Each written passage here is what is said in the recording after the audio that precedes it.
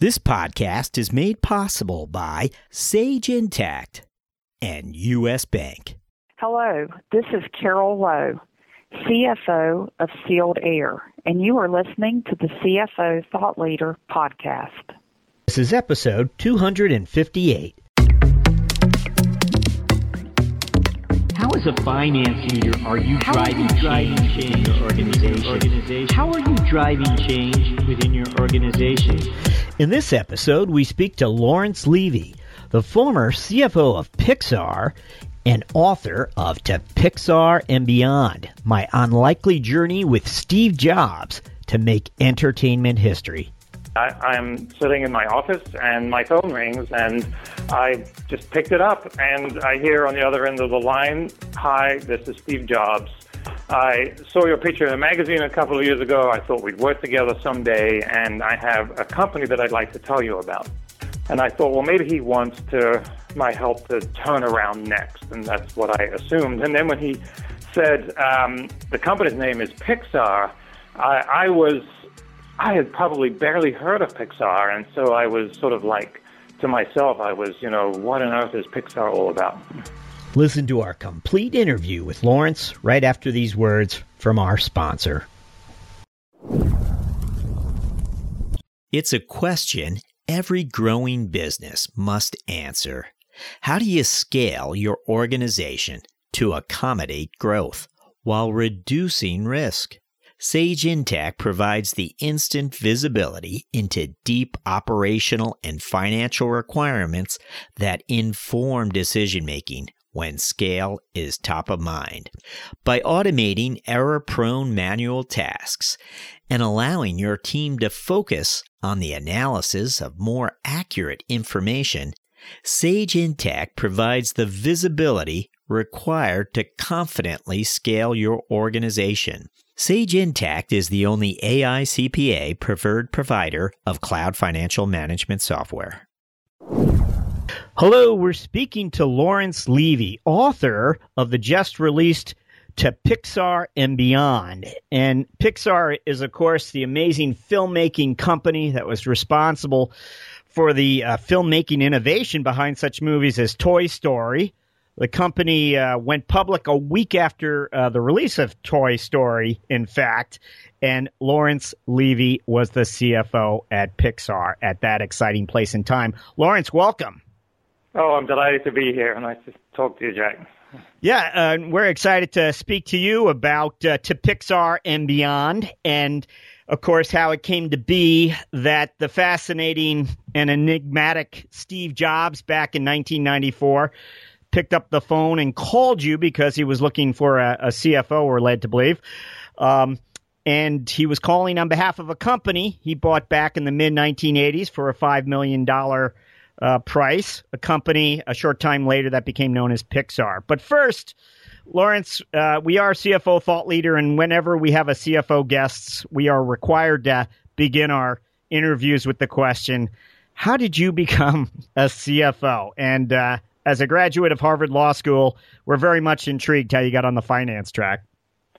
Well, I probably took the non-traditional path in order to get there. And I did graduate from Harvard Law School, and I practiced law for about 10 years. I was practicing intellectual property and specializing in technology transactions out here in Silicon Valley. I had, as an undergrad, gone to the School of Business at Indiana University, where I had studied accounting. So I was very familiar with the accounting and business notions, although I hadn't worked or come up through that track. And I eventually went to work for one of my clients, a company called Electronics for Imaging. The company's still around, although when I joined it, it was just a tiny startup. And I began sort of by default almost to take on a lot of the financial responsibilities, a lot of the CFO type of roles.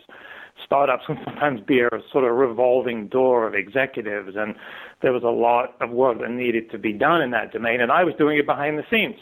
And we took that company public, and I was very involved in that public offering. I wasn't the CFO, but I did a lot of it behind the scenes. When it came time to search for a new CFO, I was put in charge of that search. And I hired a recruiter, and we couldn't find anybody. And he said to me, you know what, even though this is against my interests, you should really think about doing this because I don't think you're going to find anybody that meets your standards. And I told him that I couldn't do it or I shouldn't do it because I felt that I didn't have the background coming up through the accounting profession, even though I had some training in it. And so I actually said no. And then a few months went by, and he came back to me and he said, look, there are two different kinds of CFOs. You can certainly come up through the formal, traditional accounting kind of path, but you can also be a CFO that is much more strategic in nature. And if you're that kind of CFO, then it means you have to hire really good people to that you can rely upon for the accounting details, really good controllers, really good staff, but you could still be that kind of a CFO. And I think that was kind of forward thinking at the time, but I felt that was good advice, and I ended up taking it. So I became CFO of Electronics for Imaging. Okay, and what year was that about? Oh my goodness, that must have been around 1992. All right. So then there came a day when you get a phone call. Is that as simple as it begins? I mean, it is as simple as that. And I sort of start the book out this way. I'm sitting in my office and my phone rings and I just picked it up and I hear on the other end of the line, "Hi, this is Steve Jobs. I saw your picture in a magazine a couple of years ago. I thought we'd work together someday, and I have a company that I'd like to tell you about." And, I had a sort of a cascade of reactions at that point, but one of which was he wants to talk to me about Next Computer because that was the company he was most closely associated with. And Next had sort of notoriously got out of the hardware business that it had been started to do. So it was kind of being written off as a company that didn't have a future. And I thought, well, maybe he wants my help to turn around Next, and that's what I assumed. And then when he said the company's name is Pixar, I had probably barely heard of Pixar, and so I was sort of like to myself, what on earth is Pixar all about? Did he seem to know you? I mean, did he ask you specific questions? And again, he had seen you in a magazine article. I'm just wondering what from your background put you on that list of people he was going to reach out to? I don't know. I am sure that he must have checked me out somewhat. Yeah. And, I probably, had a reputation at the time. And I'd done a lot of sort of creative deals, a lot of creative thinking. I'd started this technology transactions group at really big, the biggest law firm in Silicon Valley. So, he may have checked out, some of those things. But then, of course, he was going to sort of check me out as well. And then after that, we obviously spent some time together in what was more of an interviewing, kind of process. But that was how it got started. Well, I want to dwell on this a little longer because I think it's interesting that at that time, Pixar was really, its biggest client was Disney. It had one client, really, at that place in time. And the IPO that you were going to help architect eventually would allow Pixar, of course, to grow into other, into actual movie making instead of sort of outplacement or outsourcing it. So what you sign yourself on for is still, there's a lot to be done here, and it's unproven in some ways. Completely. And I think, that very much is the case with sort of startup companies. And, I sometimes say it takes a certain amount of naivete to go into a startup. And I probably went into Pixar with a healthy dose of that. I went in there, I went through the sort of interview process. I wasn't sure going in what their business strategy was or could be. They were making software, RenderMan software. They were making animated short films. They were doing commercials. They had this contract with Disney for the making of Toy Story. They had a bunch of different things going on. And in my mind, I sort of thought, between all those things, maybe it would be possible to, build a robust business with some of those some of those things offsetting the risks of some of the other things. And so I went in there on that notion. That notion was completely wrong, but at least it's what I was thinking at the beginning. Okay. So I have to understand better, what was it that you had as a CFO that in Jobs' mind made you right for the job at Pixar? Now, you mentioned the work you had done at the law firm, and I have to believe you had revealed something of a creative edge when it came to finance. But was it that, or did you achieve something of a unique rapport with him? And certainly you weren't casting yourself as a traditional finance leader, but what was it? Yeah, it's a really good point. I think there's elements of truth to all of that. I mean, Steve and I, as we started to get to know each other before I took the job, first of all, we clearly hit it off. I mean, we just hit it off from the get-go. And there was an instant kind of chemistry between us, and, the dialogue, conversation was easy. We had fun. It was great from the beginning. And I think, maybe Steve had some notion that, he was drawn to, someone that both had sort of financial and legal discipline, but at the same time would sort of think out of the box, would go in sort of with an open mind and, creatively be able to sort of sift through the strategic options. And so, that did turn out to be very much, what happened. There was a huge amount of effort on the strategic side, on the cultural side, on the sort of qualitative side of imagining what it was Pixar could be, and that was married with, and the sort of background as well, the quantitative support for those discussions. And so perhaps he saw the possibilities of all of that as we started to get to know each other. Now, the finance function as it existed in Pixar, again, Pixar was still very much a startup, even though it was already, I think it's probably around 8 years old or 9 years old at this point in time. But the people that were there were so passionate about what they were doing. But coming back to that, was there much of a finance function existing in Pixar? Did you have a controller, or what was exactly there? No, I mean, it's true Pixar had been around for a few years, but from a financial point of view, it was a company on life support, I would say. I mean, Steve was covering the payroll for the Pixar employees that were not covered by the Disney agreement out of his personal checkbook every month. I mean, he had imagine you go to a company and the balance sheet is basically like negative equity, negative $50 million, and there's really very little to show for that. And so he had gone through a huge amount of money, and so from that side, and there was no finance function really at all within the company. It just hadn't built up those systems at all, and had been focused on the technology side, the creative side, the production side. But that's what I found when I got there.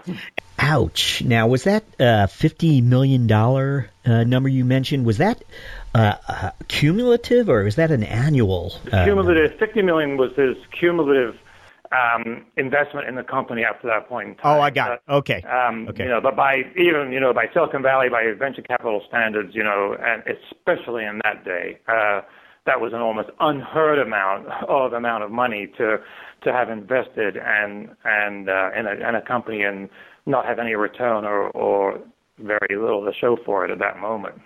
So you're taking something of a leap of faith, because as much of a rock star that Steve Jobs was, his stock was a little down at that place in time, because Next was not, as you, I think, indicated, not the super success story at that place in time, clearly. And Jobs had left Apple years earlier. So, did it cross your mind, am I being captivated by, Silicon Valley's champion dream maker here, or is there really a business here? I mean, what was your state of mind when you accepted the position? Well, I was thinking about all of that. I mean, I would say at that point, he was closer to being a has-been than a rock star, because he'd had a string of failures in a row. I mean, a couple of those he'd had at Apple before he left, well-known stories about the original Lisa computer and the original Apple Macintosh computer. Then he left Apple and he attempted the next computer, and that didn't work. And there was a Pixar imaging computer, and that didn't work. And there were books being written at the time, sort of, in some ways, wondering whether it was time to write him off. But I spent quite a lot of time in the startup world, and my sense was that, these things always look very risky, and a lot of it is about chemistry, and there's always a lot of challenges, a lot of work to be done. I had a great chemistry with Steve. I had good chemistry with the team at Pixar, Ed Catmull, John Lasseter, Bill Reeves, and others, and I felt that I had something complementary to bring to the table, so I would bring something that the company didn't have. And I also thought to myself that, I didn't know how they were going to get there, but, these guys were winners. They were doing really incredible work. And so that left me with a sort of a feeling that this was perhaps an adventure worth going on. Can you share with us some of the milestones? And it was only it goes public in, shortly after, I know the Netscape IPO was sort of a memorable event. Yeah. And in some ways that helped. Well, in some ways it did. I mean, one of the milestones, I would say things got worse before they got better.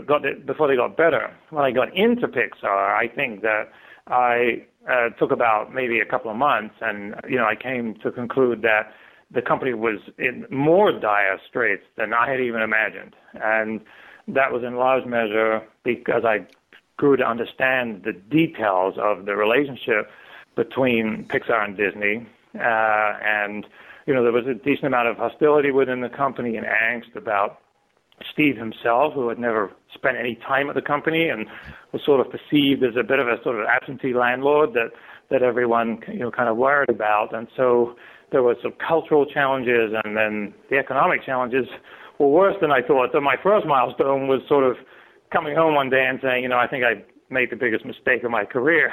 So it went down before it went up.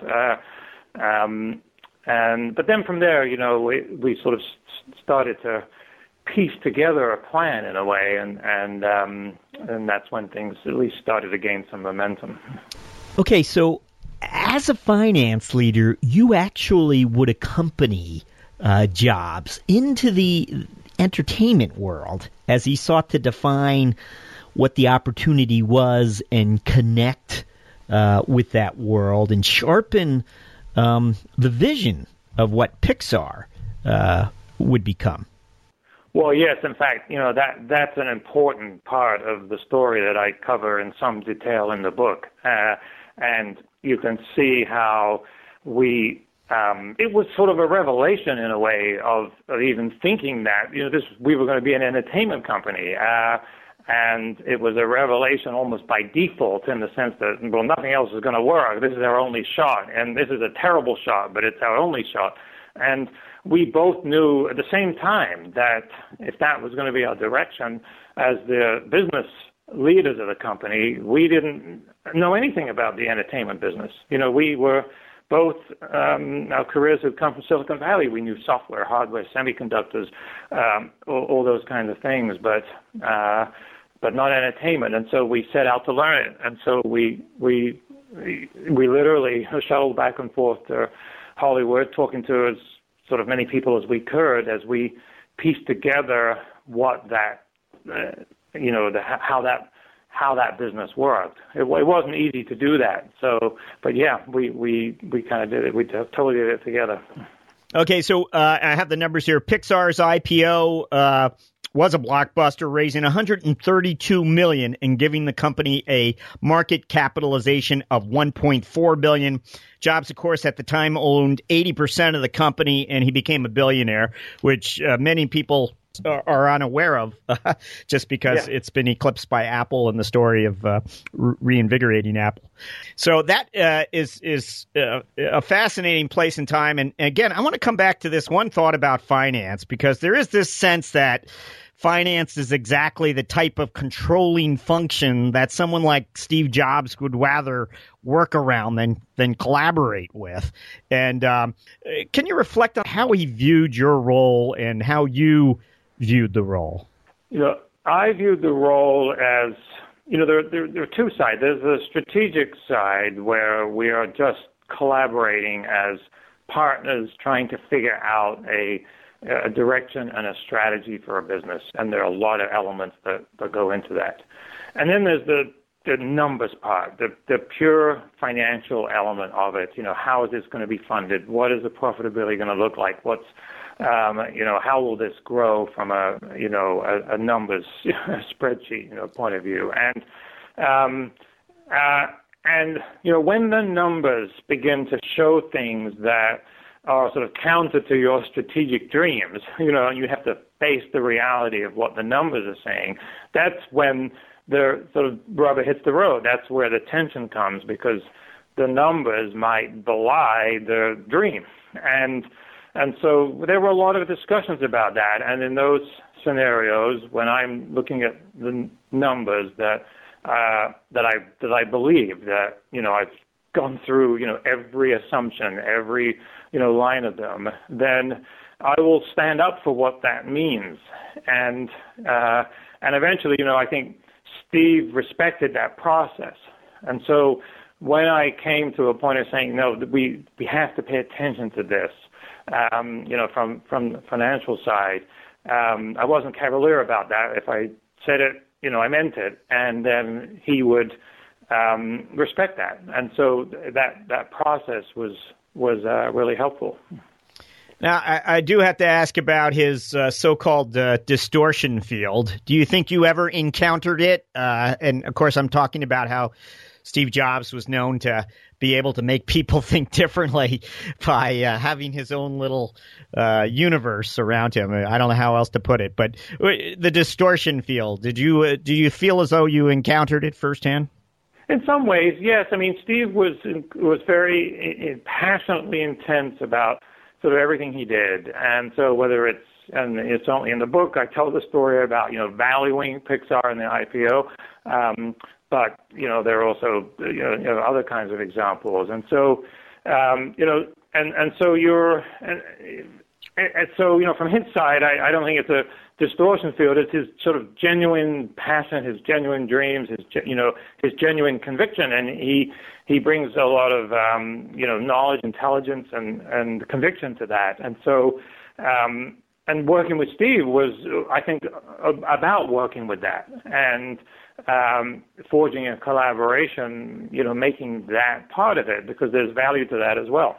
We want to discover a little bit about what you've been up to in following and what led you to write the book. But this intersection of finance and innovation and finance and design is a place that I don't think gets explored enough. And I imagine your book is a wonderful place to explore it. So we look forward to reading it. I just want to mention, it's interesting. Steve Jobs, when he does go to Apple, return to Apple, of course, one of his main connectors, or at least from what I've read, it appears to be the CFO, Fred Anderson, of course, who is sort of Jobs' communication with the board. Fred Anderson played a key role and actually becomes the primary connection between Jobs and Apple's board. And it's that relationship with Anderson, I think, that later facilitates him once more becoming Apple's leader. And so, along the way, Jobs reveals this sort of enlightened view of finance, just how he personally sought you out and then builds a relationship with Fred, I think demonstrates that on some level. Yeah, did you and Fred Anderson cross paths, perhaps? Well, I met Fred several times, actually, but only in a sort of social context, not in a business context. So I can't really speak to his connection or role at Apple or relationship with Steve. But I did sort of, meet him a few times, and that was great. Okay. Us, removed from Silicon Valley here, we're fascinated by what must happen sometimes when people like you guys cross paths. It should be interesting. Yeah. But yeah, so can you share with us, so what's happened post Pixar, and were you there with the, up to the acquisition, or how long did you remain with? Yes, I did. In fact, I actually the prologue of the book starts with the conversation that I had with Steve, which initiated the process of that acquisition. And so I was on the board of directors, even though I was no longer the CFO. So I was on the board of directors all the way through the end of that acquisition when the board of directors dissolved and Pixar became part of Disney. So I kind of saw it all the way through. That's a very interesting chapter as well, where Jobs finally, because I think Disney wanted to buy it for years, and finally there's a new CEO at Disney, and it's allowed to happen. So very interesting. So you grew the company. What was the growth during your period of tenure as a CFO? Well, we went from having no profits, no earnings, negative, losses every year to, making these films that were generating, hundreds of millions of dollars of profits. Pixar was gaining about half of those. And so the growth was enormous. It's interesting. One of the challenges with Pixar is that you never got smooth growth lines because of the nature of film release dates and the way revenue comes in from films. And so we really had a challenging time, and we had to, the analysts, had to understand that sort of Pixar's, growth was never going to be an even trajectory. It was sort of lumpy, and but they eventually sort of all got on board with that and understood that. So it was really a non-traditional growth model, even though it was generating a large amount of profits. There's an anecdote in one of the books where, again, Steve Jobs, forgive me, goes to attend the opening of Pocahontas in New York. And, of course, it was held in a large tent in Central Park with the mayor of New York City there. And what it leaves behind in Jobs' mind is he loves these grand events, of course, which we see at Apple, and great ways to launch products, and always the marketing-minded CEO. But all that had to be built at Pixar. I don't imagine there was much of a marketing function. Well, kind of. The thing, it was Disney's responsibility to market the films. And so Pixar had a small marketing department, and their role was to interface with Disney and do some marketing on our own. But we didn't have to build the entire, capability to sort of, put up billboard signs and create these big events. If Disney had the capability to do that, and we were piggybacking on that. Thought Leader listeners, don't go anywhere. We have more of our interview after these words from our sponsor.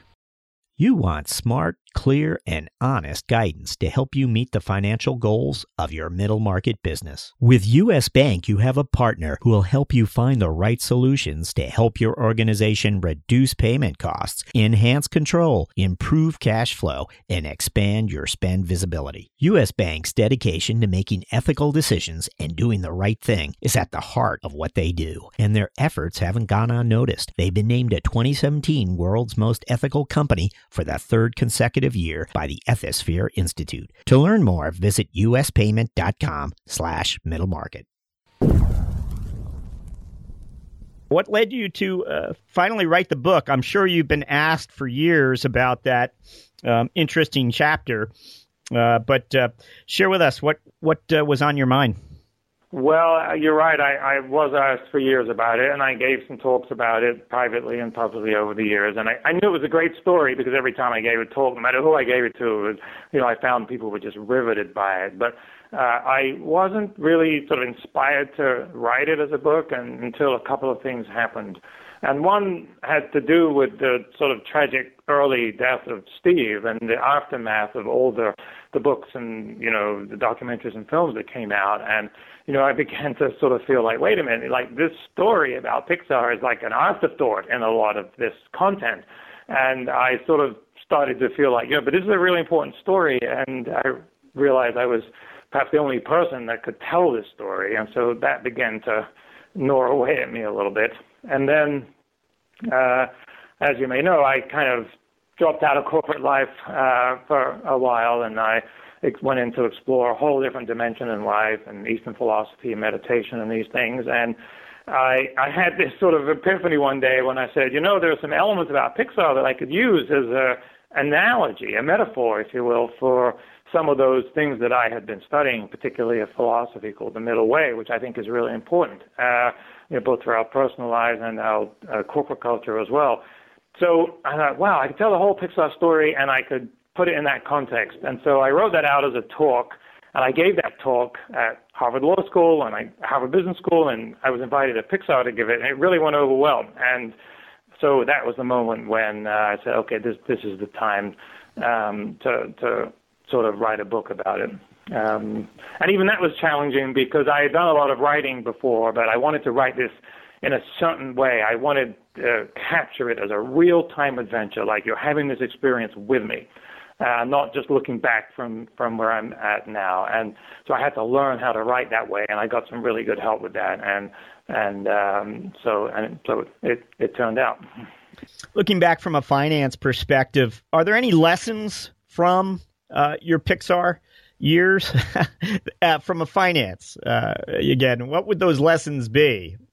Well, Pixar was a marriage between this sort of creative and technical innovation, and sort of business and financial discipline that was needed to breathe life into the company, to make it sort of viable. That balance is really hard to find, and it's very tempting and sometimes easy for financial considerations to smother, if you will, the sort of forces of creativity and innovation. And so financial executives that are involved in that kind of balancing, I think it takes quite a bit of courage and sometimes some discomfort from the point of view of a financial executive. It's certainly what I experienced with it. But, I think the effort to find that balance is really important and really worthwhile if we want to really continue to see, incredibly innovative and incredibly creative work. So I would encourage anybody involved in that to be aware of that kind of risk, be aware of that kind of tension and try to navigate it rather than be afraid of it. The book is To Pixar and Beyond, My Unlikely Journey with Steve Jobs to Make Entertainment History. The author is Lawrence Levy. Lawrence, thank you for joining us on CFO Thought Leader. Oh, you're welcome. It's been a pleasure.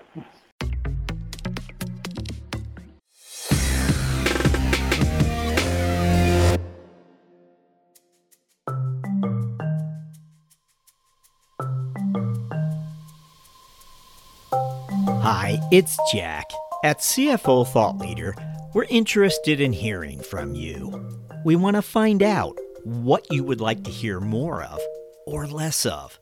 And so we've created an ever so short survey in order to learn from you. The survey is now available right on CFOThoughtLeader.com's homepage. It's open to career finance executives of every rank. Meanwhile, it's that time of year again. CFO Appreciation Day is quickly approaching, and we are once more firing up our kiln and making our CFO Thought Leader mug 2019 edition available to survey takers who enlist 2 or more of their finance team members to complete the survey. We'll mail you our also coveted CFO Thought Leader mug at zero cost. So visit us at CFOThoughtLeader.com and give us an earful. We would greatly appreciate it. Some rules and restrictions may apply.